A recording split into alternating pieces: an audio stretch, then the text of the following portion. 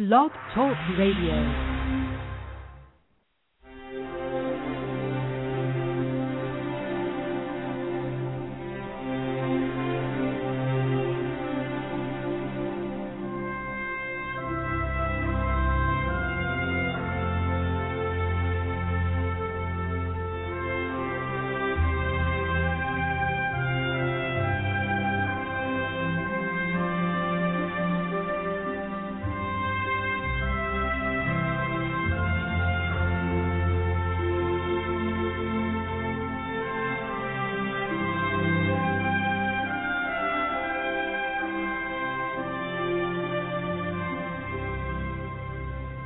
Picture this.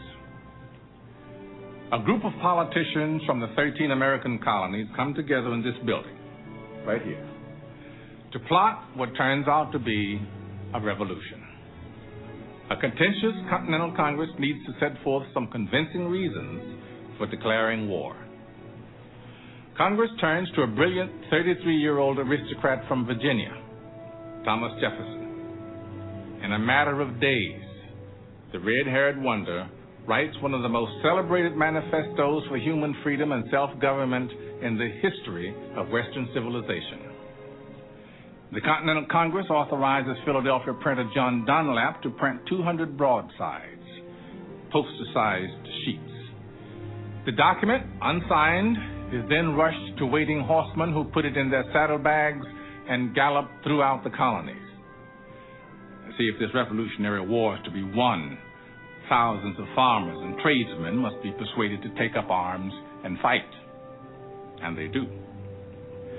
And not many people realize it today, but scholars believe Jefferson intended for the Declaration to be performed and not just read.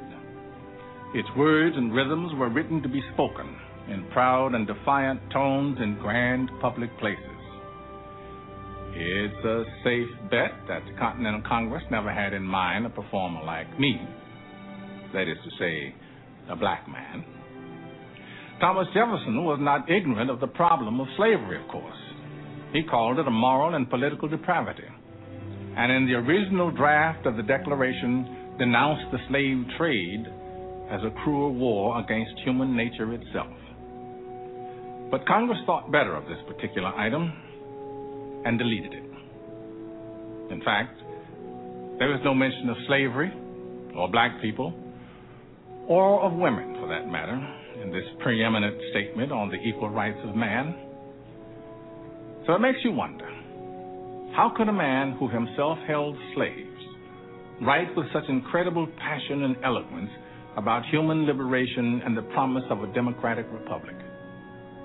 Why, some may ask, do I bring up such embarrassing truths on this glorious occasion?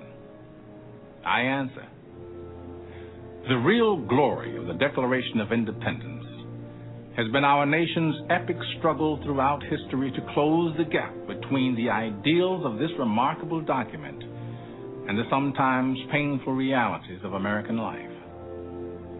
The Declaration symbolizes the birth of our nation, of course, but also the constant struggle to achieve its ideals. Consider, the words of this document inspired the French Revolution in 1789.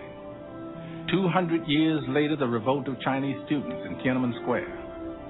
It inspired Abraham Lincoln to issue the Emancipation Proclamation, Martin Luther King Jr. to fight for civil rights, and women's suffragettes to fight for the vote. This business of fulfilling the Declaration of Independence is a difficult struggle, but it is also an ennobling struggle. Jefferson called the Declaration an expression of the American mind. It is why this nation is so great and why I am so proud to be an American. Here now are those sentiments as first expressed in this very place. When, in the course of human events, it becomes necessary for one people to dissolve the political bands which have connected them with another, and to assume among the powers of the earth the separate and equal station to which the laws of nature and of nature's God entitle them, a decent respect to the opinions of mankind, requires that they should declare the causes which impel them to the separation. We hold these truths to be self-evident, that all men are created equal, that they are endowed by their Creator with certain unalienable rights, that among these are life, liberty, and the pursuit of happiness.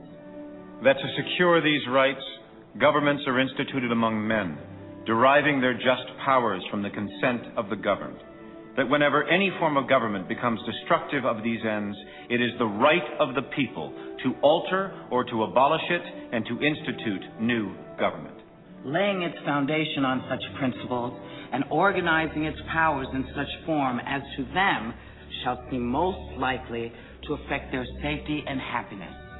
Prudence indeed will dictate that governments long established should not be changed for light and transient causes. And accordingly, all experience hath shown that mankind are more disposed to suffer while evils are sufferable than to right themselves by abolishing the forms to which they are accustomed. But when a long train of abuses and usurpations, pursuing invariably the same object, evinces a design to reduce them under absolute despotism, it is their right, it is their duty to throw off such government and to provide new guards for their future security. Such has been the patient sufferance of these colonies, and such is now the necessity which constrains them to alter their former systems of government. The history of the present King of Great Britain is a history of repeated injuries and usurpations, all having in direct object the establishment of an absolute tyranny over these states. To prove this, let facts be submitted to a candid world. He has refused his assent to laws the most wholesome and necessary for the public good. He has forbidden his governors to pass laws of immediate and pressing importance, unless suspended in their operation till his assent should be obtained. And when so suspended, he has utterly neglected to attend to them. He has refused to pass other laws for the accommodation of large districts of people unless those people would relinquish the right of representation in the legislature, a right inestimable to them and formidable only to tyrants. He has called together legislative bodies at places unusual, uncomfortable, and distant from the depository of their public records, for the sole purpose of fatiguing them into compliance with his measures.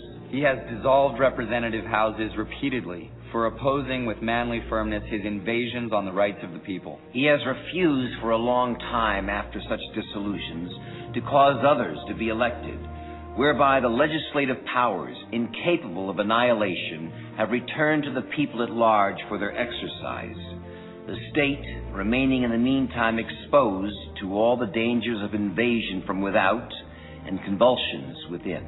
He has endeavored to prevent the population of these states, for that purpose obstructing the laws for naturalization of foreigners, refusing to pass others to encourage their migrations hither, and raising the conditions of new appropriations of lands. He has obstructed the administration of justice by refusing his assent to laws for establishing judiciary powers. He has made judges dependent on his will alone for the tenure of their offices and the amount and payment of their salaries. He has erected a multitude of new offices and sent hither swarms of officers to harass our people and eat out their substance. He has kept among us in times of peace standing armies without the consent of our legislatures. He has affected to render the military independent of and superior to the civil power. He has combined with others to subject us to a jurisdiction foreign to our Constitution and unacknowledged by our laws, giving his assent to their acts of pretended legislation. For quartering large bodies of armed troops among us. For protecting them by a mock trial from punishment for any murders which they should commit on the inhabitants of these states. For cutting off our trade with all parts of the world, for imposing taxes on us without our consent, for depriving us in many cases of the benefits of trial by jury, for transporting us beyond seas to be tried for pretended offenses, for abolishing the free system of English laws in a neighboring province, establishing therein an arbitrary government and enlarging its boundaries so as to render it at once an example and fit instrument for introducing the same absolute rule into these colonies. For taking away our charters, abolishing our most valuable laws, and altering fundamentally the forms of our government. For suspending our own legislatures and declaring themselves invested with power to legislate for us in all cases whatsoever. He has abdicated government here by declaring us out of his protection and waging war against us. He has plundered our seas, ravaged our coasts, burnt our towns, and destroyed the lives of our people. He is, at this time, transporting large armies of foreign mercenaries to complete the works of death, desolation, and tyranny, already begun with circumstances of cruelty and perfidy, scarcely paralleled in the most barbarous ages, and totally unworthy of the head of a civilized nation. He has constrained our fellow citizens taken captive on the high seas to bear arms against their country, to become the executioners of their friends and brethren, or to fall themselves by their hands. He has excited domestic insurrections amongst us, and has endeavored to bring on the inhabitants of our frontiers, the merciless Indian savages, whose known rule of warfare is an undistinguished destruction of all ages, sexes, and conditions. In every stage of these oppressions, we have petitioned for redress in the most humble terms. Our repeated petitions have been answered only by repeated injury. A prince whose character is thus marked by every act which may define a tyrant is unfit to be the ruler of a free people. Nor have we been wanting in attentions to our British brethren. We have warned them from time to time of attempts by their legislature to extend an unwarrantable jurisdiction over us. We have reminded them of the circumstances of our immigration and settlement here. We have appealed to their native justice and magnanimity. And we have conjured them by the ties of our common kindred to disavow these usurpations which would inevitably interrupt our connections and correspondence. They, too, have been deaf to the voice of justice and of consanguinity. We must, therefore, acquiesce in the necessity which denounces our separation, and hold them, as we hold the rest of mankind, enemies in war, in peace, friends. We, therefore, the representatives of the United States of America, in General Congress assembled, appealing to the Supreme Judge of the world for the rectitude of our intentions, do, in the name and by authority of the good people of these colonies, solemnly publish and declare that these united colonies are, and of right, ought to be free and independent states. That they are absolved from all allegiance to the British Crown. And that all political connection between them and the state of Great Britain is and ought to be totally dissolved. And that as free and independent states, they have full power to levy war, conclude peace, contract alliances, establish commerce, and to do all other acts and things which independent states may of right do. And for the support of this declaration, with a firm reliance on the protection of divine providence, we mutually pledge to each other our lives, our fortunes, and our sacred honor.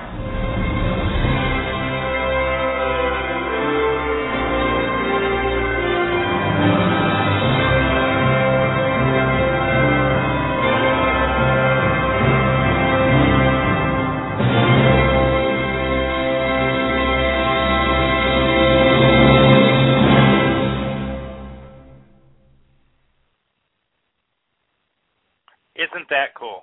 Good evening, everybody, and welcome to the C. Robert Jones Conservative Report. I am Cool Mike in for Doc Jones today. It is Wednesday, the 16th of May. I love the Declaration of Independence. It's always a great way to begin a program. Today in history, let's look back.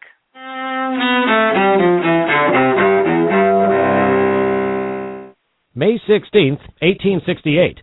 In Washington, the U.S. Senate fails by one vote to convict President Andrew Johnson on the first article of impeachment against him. Johnson is eventually acquitted on all charges, prompted by his clashes with the post-Civil War Congress, and serves out the rest of his time in office.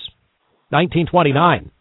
And the winner is the first Academy Awards. The Oscars are presented during a banquet at Hollywood's Roosevelt Hotel. The movie Wings wins for Best Production. Emil Jannings wins for Best Actor. Janet Gaynor wins for Best Actress. 1905.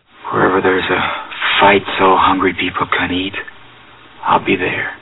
Actor Henry Fonda is born in Grand Island, Nebraska. Among his movie roles, The Grapes of Wrath, 12 Angry Men, and On Golden Pond. And 1990. The candy man can, 'cause he mixes it with love and makes the world taste good. Sammy Davis Jr., singer, dancer, actor, and member of the Las Vegas Rat Pack, dies of cancer in Los Angeles at age 64. Also that same year, Someday we'll find it, the rainbow connection, the lovers, the dreamers, and me. in New York, Jim Henson, creator of the Muppets from Kermit the Frog to Sesame Street, dies of pneumonia at age 54. Today in history, May 16th. Mike Gracia, The Associated Press. Always fun to look back on history. Always. Let me go ahead and read the description. First of all, thank you, everyone, as always, for being here. African Education, Alexander Solo, Black-Owned Bloom, C. Bosta, Casnovia, Clay, Evil Clown, the guests, which I'm going to assume are Ben and Robert, or OAJ. I am Galt, Swing Easy, and the Binary Prince. Welcome, everybody. Today's show is dedicated, as all of the shows I take place in loving memory of Sgt. Michael Murphy, who died operation.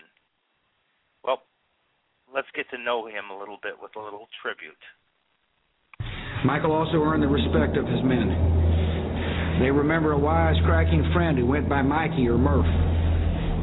They remember a patriot who wore a New York City firehouse patch on his uniform in honor of the heroes of 9/11. And they remember an officer who respected their opinions and led them with an understated yet unmistakable sense of command. Together, Michael and his fellow SEALs deployed multiple times around the world in the war against the extremists and radicals. And while their missions were often carried out in secrecy, their love of country and devotion to each other was always clear. On June 28, 2005, Michael would give his life for these ideals.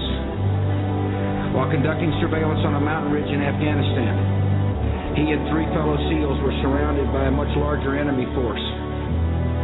Their only escape was down the side of a mountain, and the SEALs launched a valiant counterattack while cascading from cliff to cliff. But as the enemy closed in, Michael recognized that the survival of his men depended on calling back to the base for reinforcements. With complete disregard for his own life, he moved into a clearing where his phone would get reception. He made the call, and Michael then fell under heavy fire. Yet his grace and upbringing never deserted him. Though severely wounded, he said thank you before hanging up and returned to the fight before losing his life. Unfortunately, the helicopter carrying the reinforcements never reached the scene. It crashed after being struck by a rocket-propelled grenade. And in the end, more Americans died in Afghanistan on June 28, 2005 than on any other day since the beginning of Operation Enduring Freedom. This day of tragedy also is the sad distinction of being the deadliest for Navy Special Warfare Forces since World War II. One of Michael's fellow SEALs did make it off the mountain ridge. He was one of Michael's closest friends. Petty Officer Marcus Luttrell of Texas, author of a riveting book called Lone Survivor, put it this way: Mikey was the best officer I ever knew, an iron-souled warrior of colossal and almost unbelievable courage in the face of the enemy. For his courage, we award Lieutenant Michael Murphy the First Medal of Honor for combat in Afghanistan. And with this medal, we acknowledge a debt that will not diminish with time and can never be repaid. Our nation is blessed to have volunteers like Michael, who risk their lives for our freedom. We're blessed to have mothers and fathers like Maureen and Dan Murphy, who raise sons of such character and courage. And we're blessed with the mercy of a loving God, who comforts all those who grieve. And now I ask Michael's parents to join me on stage, and the military aide will read the citation.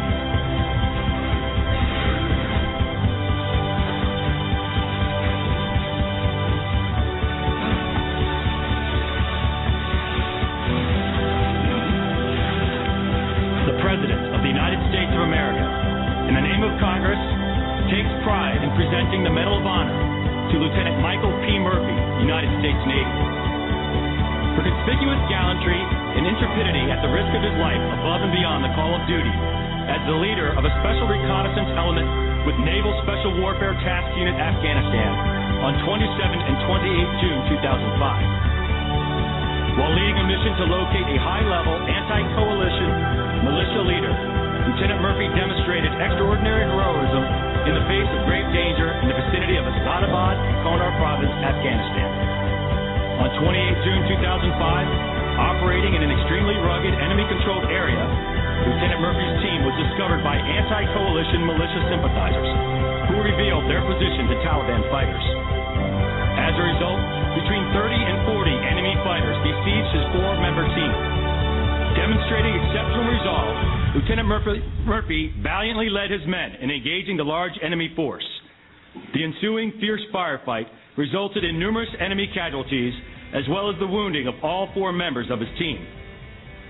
Ignoring his own wounds and demonstrating exceptional composure, Lieutenant Murphy continued to lead and encourage his men. When the primary communicator fell mortally wounded, Lieutenant Murphy repeatedly attempted to call for assistance for his beleaguered teammates. Realizing the impossibility of communicating in the extreme terrain, and in the face of almost certain death, he fought his way into an open terrain to gain a better position to transmit a call.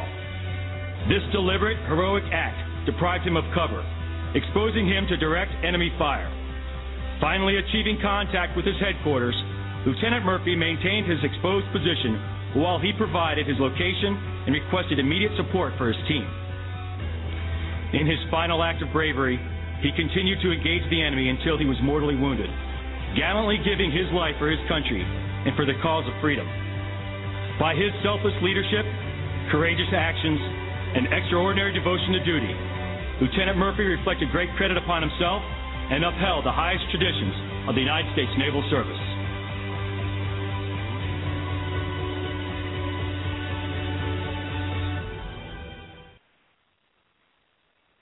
How about that for a great story? What a wonderful hero. You ever notice our military men and women so unselfish, so non-self-absorbed? Are you aware that a record number of veterans are running for political office this fall, this primary season, I should say? Are you? A record number. In fine style and grace, these heroes won the war abroad. Now let's stand with them in the Second American Revolution and reclaim our republic. So get involved. Find out who's running for office and take a stand. You know, on May 8th, patriots in the state of Indiana sent a career senator packing. It's time for we the people to stand with Hoosierland, reclaim our country, showing the entire world this political primary that the United States of America is back in business. You know, my fellow Americans, every single day we have an obligation, and that is to defend the Constitution of the United States against all our enemies, against both houses, against anybody, enemies, against all our enemies. This is not an option. This is our solemn duty, so help us God. I wonder if we as taxpayers have just lost our backbone, if we've lost our backbone or just our way. Since when did unelected officials tell we the people what type of light bulbs and toilets we can use? It's time to remind every branch of government, federal, state, local, metro, you name it. It's time to remind government they work for us and not vice versa. This republic will only last as long as you and I are willing to fight for it.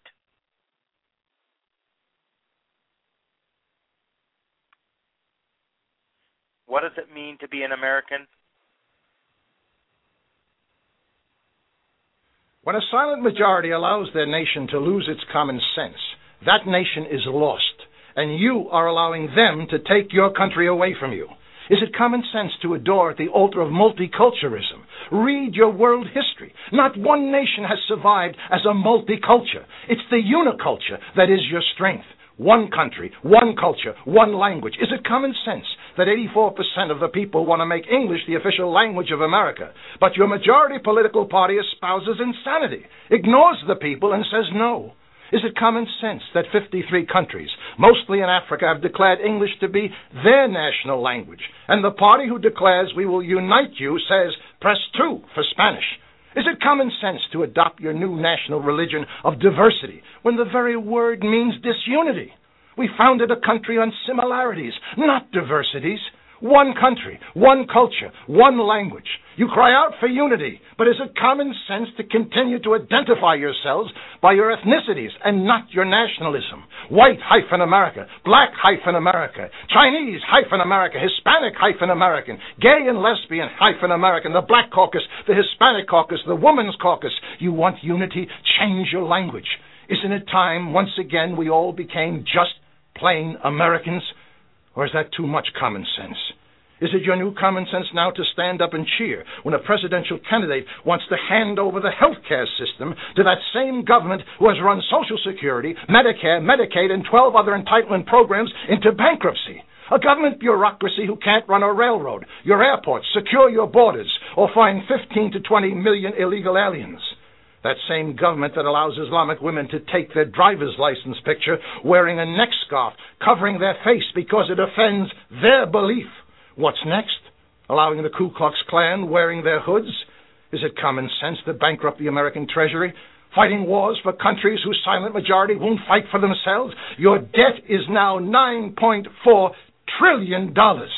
Is it common sense to continue to give away $9 billion of taxpayer money to unfriendly countries in foreign aid, including $2 billion a year to Egypt, who votes against the United States 80% of the time in the United Nations? All this while your own inner cities crumble. 40% of your high school graduates can only read or write at a 4th grade level. You have to import people from China and India for your high-tech industry because you haven't got enough smart people in America. And New Orleans and the flood victims of Iowa continue to be forgotten. This is madness. Lay down your misplaced global burden and rebuild America first. You can't support the world while neglecting your own country. Are you unifying the country with common sense when both of your presidential candidates cry out, we must show compassion for the 15 to 20 million invaders from south of your border? But not one word of compassion for the overburdened American taxpayer who is forced to subsidize the invaders by paying over $250 billion of their hard-earned money to establish America as the welfare department of a failed, corrupt foreign country. Are you unifying your country with common sense by sending out your utility bills and your Social Security checks in Spanish? Legal and illegal immigrants have no incentive to learn your unifying language because you make it easy for them not to assimilate. How many of you write in big letters across that bill, English only, please, and send it back? Stop bending over backwards to accommodate every other culture but your own. Is it common sense to allow your activist judges to ignore your history, your culture, your Declaration of Independence, and every other founding document to remove God from public life? And endowed by their Creator with certain inalienable rights, their Creator, not the ACLU, not the will of the atheist, or the anti-Americans that sit on the Ninth Circuit Court of Appeals in San Francisco. Separation of church and state, yes. Separation of God from public life, never intended by your founding fathers.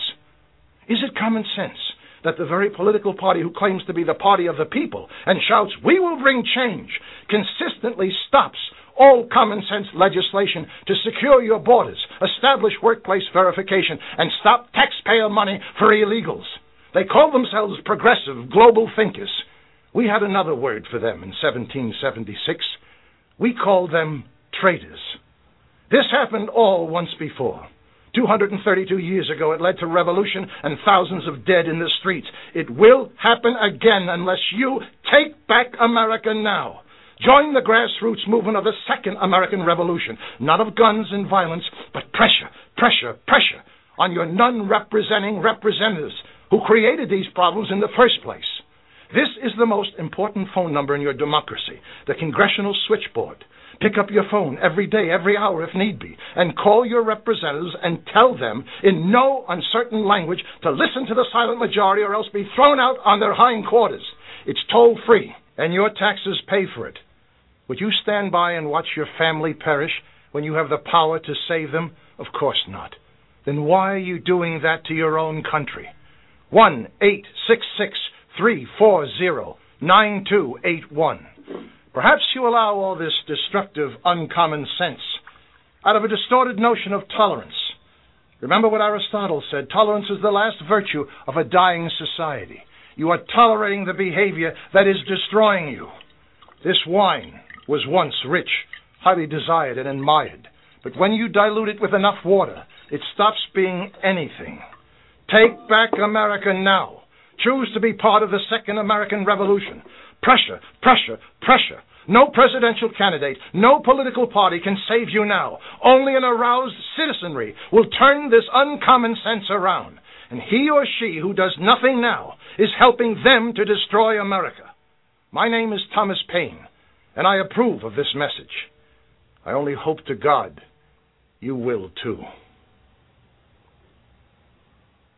Well, well, well. Well said, Mr. Paine.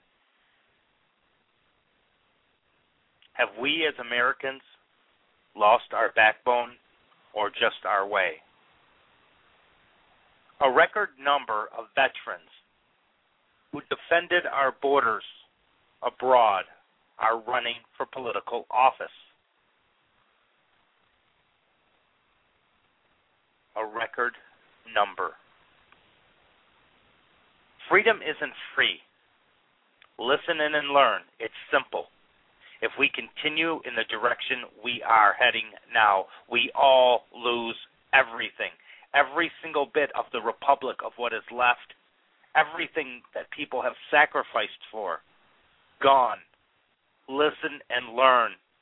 It's about we, the people, not the federal, state, or local government. Listen and learn how both parties, in their own way,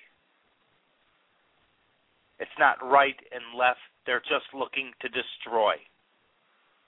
Wake up before it is too late. Well said by Thomas Paine. Speaking of elections, as the primary season approaches us, in Southern California, there's a veteran who stands among veterans. His name is Nick Popovich. He wants to represent the 63rd District in Congress.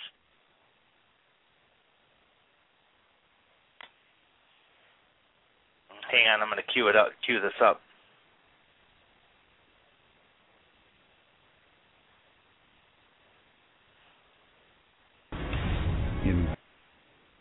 Around the world, I've seen people fight and die for freedom.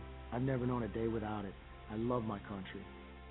Too many people have fought too hard for our freedom and prosperity. You can be able to look your children in the face someday and say, we gave that away.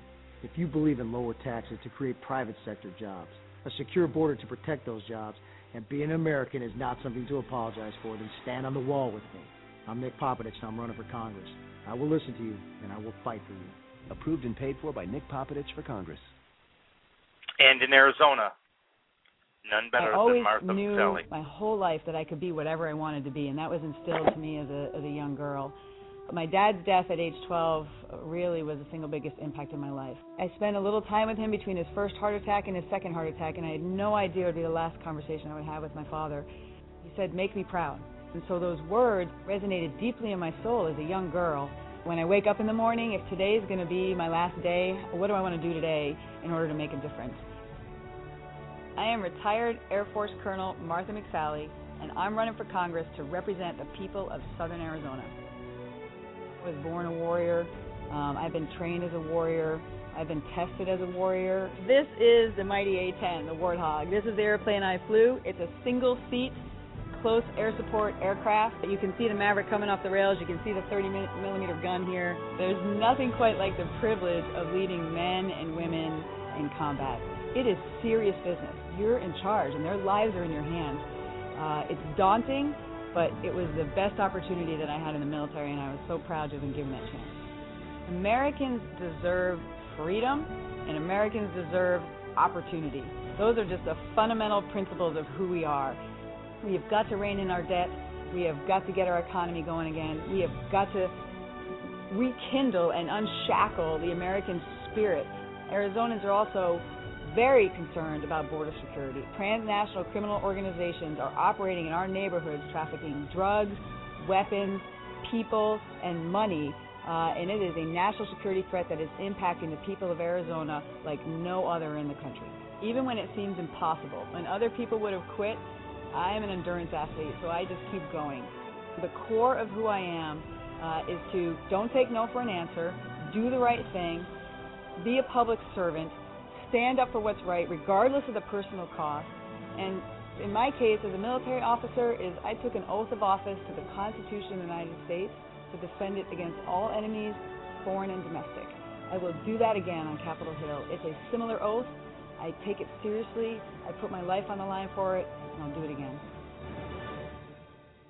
Martha McSally out of the state of Arizona, she wants to be your congressman, and Nick Popovich. She wants to be your congresswoman, and Nick Popovich out of the San Diego area. No better candidate. We got to get him on here with Dr. Jones for an interview. Nick is a Marine. He lost his eye, and on his video, if you go to nickpopovich.com, they actually have the picture of his head down. He lifts up his head. You can see the eye hanging from the socket. A great hero. I mean, these people just got back from fighting abroad, and here they are now to take the big fight, take it to us. What's happened to the legislative branch, the judiciary, the executive? Well, here's one judge whose colors don't run, my friends. They simply are red, white, and blue. Does the government work for us, or do we work for the government? The Constitution is the supreme law of the land, and everyone who works for the government takes an oath to uphold it. Tonight, the President violates the Constitution. A principal foundation of American government is the rule of law. This is a value which we happily inherited from Great Britain, where the king was once an absolute monarch. There came a time in which Parliament actually debated the following question: is the king superior to the rule of law, or is the rule of law superior to the king? Though our 21st century minds might chuckle at such a debate, people in England lost their lives over it. Eventually, the debate was won in favor of the rule of law, and begrudgingly, even the king acknowledged that he was subject to the law just like everyone else. When the American Republic was founded, after the colonists had seceded from Great Britain, it was a given that the rule of law would be a building block of our society here. And the framers of the Constitution understood this when they guaranteed due process, that is, predictability and fairness from the government. The rule of law has come to mean that the laws of the land apply to everyone. No one is above the law, meaning no one is free to disobey it with impunity, and no one is below the law, meaning it cannot be used to prosecute someone for reasons other than that person's alleged criminal behavior. If this were not so, then whoever heads the government would be a king. President Obama himself, when he was a senator from Illinois, correctly criticized then-President George W. Bush for signing a bill into law, making it a crime for federal agents to open and read your mail without a search warrant, and stating that he had no intention of enforcing the law. It is a self-evident truth that if the president can pick and choose which laws to enforce and which to permit to be violated, if he can decide which parts of the Constitution to follow and which to ignore, if he can treat the law as if he were in a cafeteria, some of this, some of that, none of the other, then we don't have the rule of law and we don't have a president, but instead we have a king. So how is President Obama doing? Pretty bad. He too has signed bills into law stating that he won't enforce them as they're written. He started a war in Libya without a declaration of war from Congress as the Constitution requires. He has appointed hundreds of personal assistants, sometimes called czars, and has given them the power to run vast aspects of the government from the White House, contrary to law. He has permitted federal agents to listen to your telephone calls, to read your mail, and to monitor your keystrokes on your computer, all without search warrants from judges as the Constitution requires. He has put Americans on an assassination hit list and has targeted them for killing. even though they have not been charged or convicted of any crime, much less sentenced to death. He has announced that hundreds of persons captured in the past 10 years in the government's so-called war on terror will not get trials, no matter what the Constitution requires or the Supreme Court says. And he has permitted federal agents to use torture, even though the Constitution itself, as well as 3 treaties and 4 federal statutes and 50 state statutes, prohibit it. What are we to do? Well, you might not be a victim, and you might even hate the victims of the president's lawlessness. But if it goes unchecked, then we are back to that strange-sounding argument in the British Parliament, where the king, we call him the president, but he behaves like a king, is not subject to the same laws as the rest of us. And if you permit this president to break the law because he hates your enemy, you are planting the seeds for a future president to break the law because he hates you. As Robert Bolt reminded us in his play A Man for All Seasons, the law protects everyone's freedom. If we let the president cut down the law to get to a devil, what will we do when the devil turns around and pursues us and there is no law for our protection? We at Freedom Watch will continue to be your night watchmen, but we can only do so if we have the rule of law. From New York, defending freedom every night of the week. I don't know about you, but I love Judge Andrew Napolitano. He is just the best, period. There is no better. Freedom is not free. It is never, ever, ever free. Every single day we have an obligation to defend the Constitution. Tomorrow all the things were gone. Every day. Worked for all my life, and I had to start again with just my family by my side. I thank my lucky stars to be living here today, 'cause the flag still stands for freedom, and you can't take that away. And I'm proud to be an American, where at least I know I'm free. And I won't forget the men who died and who gave that right to me. I'll gladly stand up next to you and defend her till today. 'Cause there ain't no doubt I love this land. God bless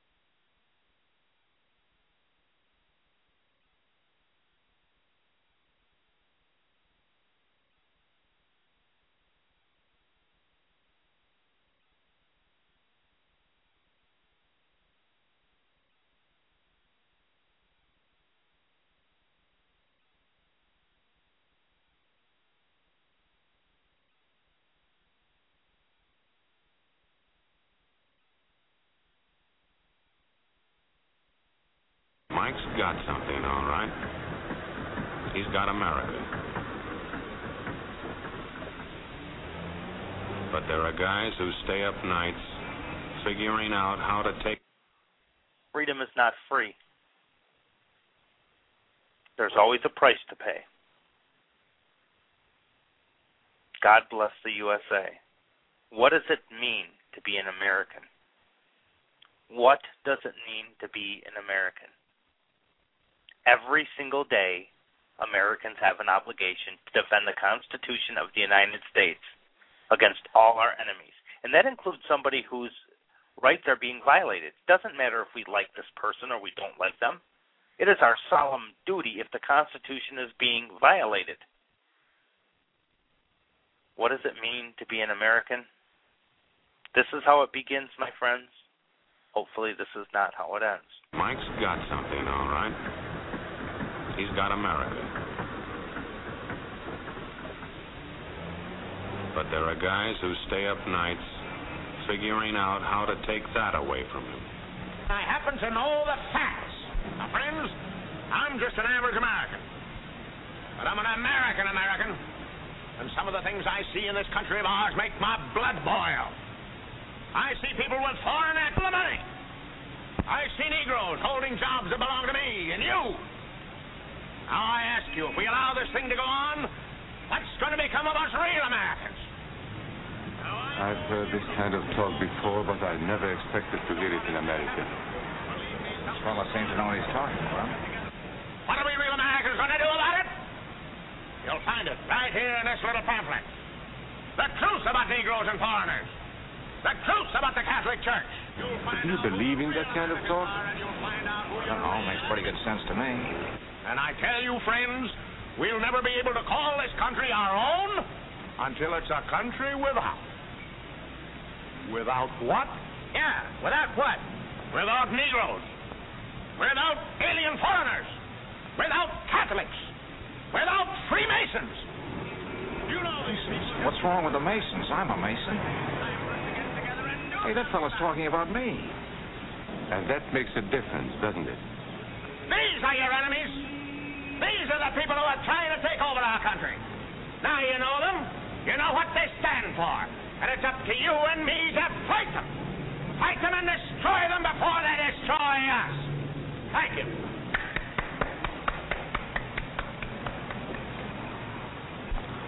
Before he said Masons, you were ready to agree with him. Well, yes, but he was talking about... What about those other people? But in this country, we have no other people. We are American people. What about you? You aren't American, are you? I was born in Hungary, but now I am an American citizen. And I have seen what this kind of talk can do. I saw it in Berlin. What were you doing there? I was a professor at the university. I heard the same words we have heard today. But I was a fool then.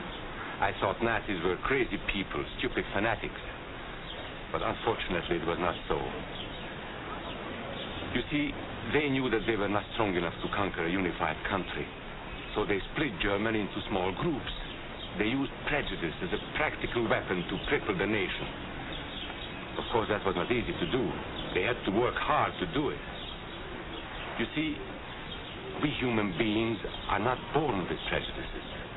Always they are made for us. Made by someone who wants something. Remember that when you hear this kind of talk. Somebody is going to get something out of it. And it isn't going to be you. This is not classroom theory. I saw it happen. I saw it first in Berlin in 1932. 5 young men that I knew were standing in the crowd listening to the Nazi speaker. Eric was a Catholic. Anton, a student of mine, was a Jew. Heinrich owned a small hardware store. Karl was a farmer.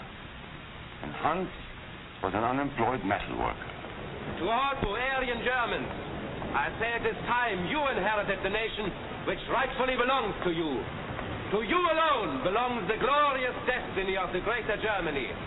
The Nazi Party will provide land for the farmer, work for the worker, and profit for the small businessman. Who is getting these things now? The Jew. The Jew who has stolen our nation and our birthright. Who makes all the money and takes all our jobs. The Jew, he must be shunned. He must be ostracized. He must be eliminated. And the Catholics. We don't want our great nation run by a foreign church. We Germans will know what to do with these people when the time comes. They and their faith must be destroyed. Then there are the Freemasons. In Germany, we have no place for secret societies. There will be only one society, and that is the Nazi Party. There will be no secrecy about that in the new Greater Germany. One by one, he attacked each minority and he split them off one from the other. These men were all fellow Germans when they came here today. Now they were split into rival groups, suspicious of each other, hating each other. They were being swindled, all of them. But the man who was really being fooled was Hans. He was pure German, according to Nazi standards. To him they promised everything, and he fell for it. That's how Hans became a Superman. They gave him a uniform and they pumped up his ego. He wasn't just a little fellow out of work anymore. He was a member of the master race. Hans and thousands of others like him, all playing a sucker's game. They gambled with other people's liberty, and of course they lost their own. A nation of suckers. Hitler needed these people. There was lots of work to be done. There were trade unions to be smashed, because unions were organized and might offer resistance. There were many political parties in Germany. These the Nazis destroyed. They were determined to smash every organization where people might band together and resist them. There were Jews to be beaten and killed. The Jews were not powerful, but they were a convenient excuse for all the nation's ills. And besides, a Nazi party member could not take over this man's store. Hundreds of Catholics were put in jail because the Catholic Church had strength and could resist the Nazi drive for power. They had split the nation into 100 pieces, and then one by one they had destroyed the pieces. Over these broken pieces the Nazis rode into power. One party, one nation, one religion. These men had won their struggle for power. They now ruled all of Germany. But still they had trouble with their oldest and most persistent enemy, the truth. They found that truth does not die easily, and so they decided to abolish truth. One great source of truth is literature, so they burned books, 20 million of them. Many great men in Germany who were spokesmen for truth were jailed or driven from their country. Teachers, writers, scientists. Education was discouraged. In 5 years, college attendance dropped 53%. It was forbidden to listen to a British radio program or read an American newspaper. In Nazi Germany, you had to get your information from Dr. Goebbels. He knew what was best for you. The church was one force in Germany still strong enough to proclaim the truth in public. This Catholic priest was arrested the following day on charges of immorality. The Protestant church also continued to try and fight for truth. The Nazis put this man in a concentration camp. There were others who spoke for truth, and I am proud to say that educators were among them. And what, may I ask, is an Aryan? I don't know myself. But let us see what our present so-called authorities have to say about it. They say he is tall,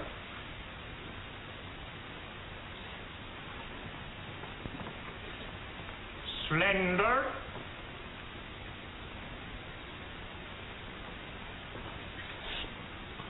blue-eyed, and blonde. There is no Aryan race.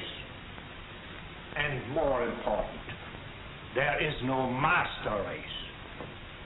There are people who may find these ideas convenient, but science cannot support them. There is no scientific proof that there's any correlation between a man's racial characteristics and his native ability or character. In all racial groups, we find the same range of potentialities. We find idiots and geniuses. We find criminals and philanthropists. We must judge each man as an individual and not by the color of his skin or his eyes or by the length of his nose.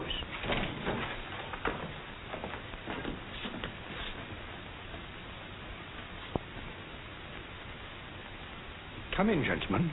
It's comfortable. And remember that there is no master race. That is a scientific truth. Anyone who tells you otherwise is lying.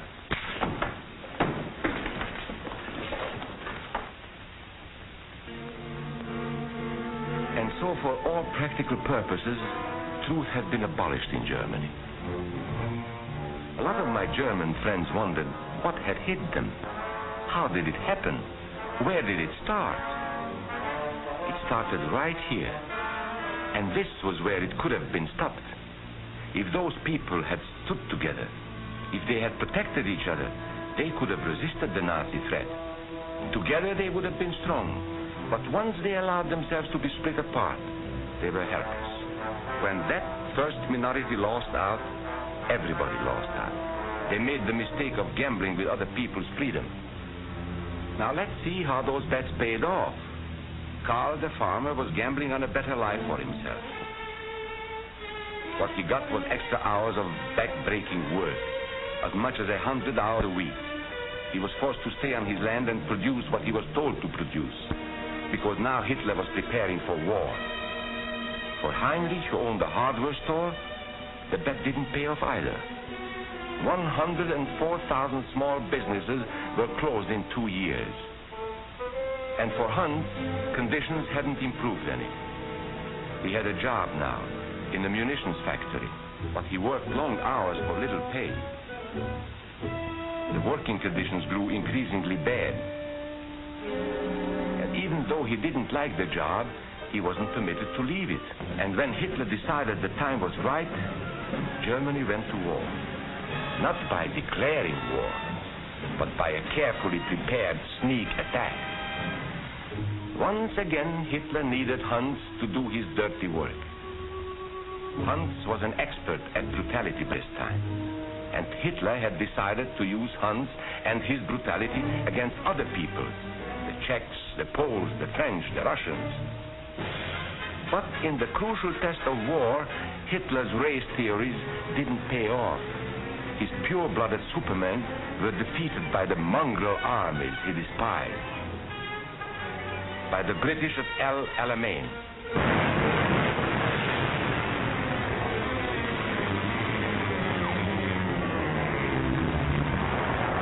By the Russians at Stalingrad.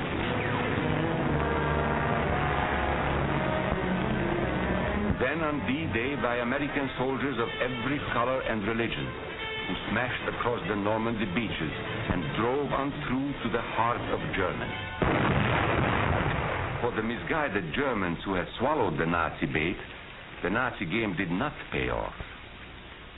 The continent of Europe was strewn with millions of German bodies, pure Aryan bodies. Karl the farmer was left in the snow outside of Moscow. Heinrich stayed in Italy at Salerno. And Hans, who was going to rule the world, got only a little patch of Normandy that he could call his own. We must never let that happen to us or to our country. We must never let ourselves be divided by race or color or religion, because in this country we all belong to minority groups. I was born in Hungary. You are a Mason. These are minorities. And then you belong to other minority groups too. You are a farmer. You have blue. You go to the Methodist Church. Your right to belong to these minorities is a precious thing. That's right. It is precious. We are Americans. Find out who's running for office and take a stand. This democracy will only stand as long as we are willing to fight for it. On behalf of C. Robert Jones, this is Cool Mike. Good night, everybody.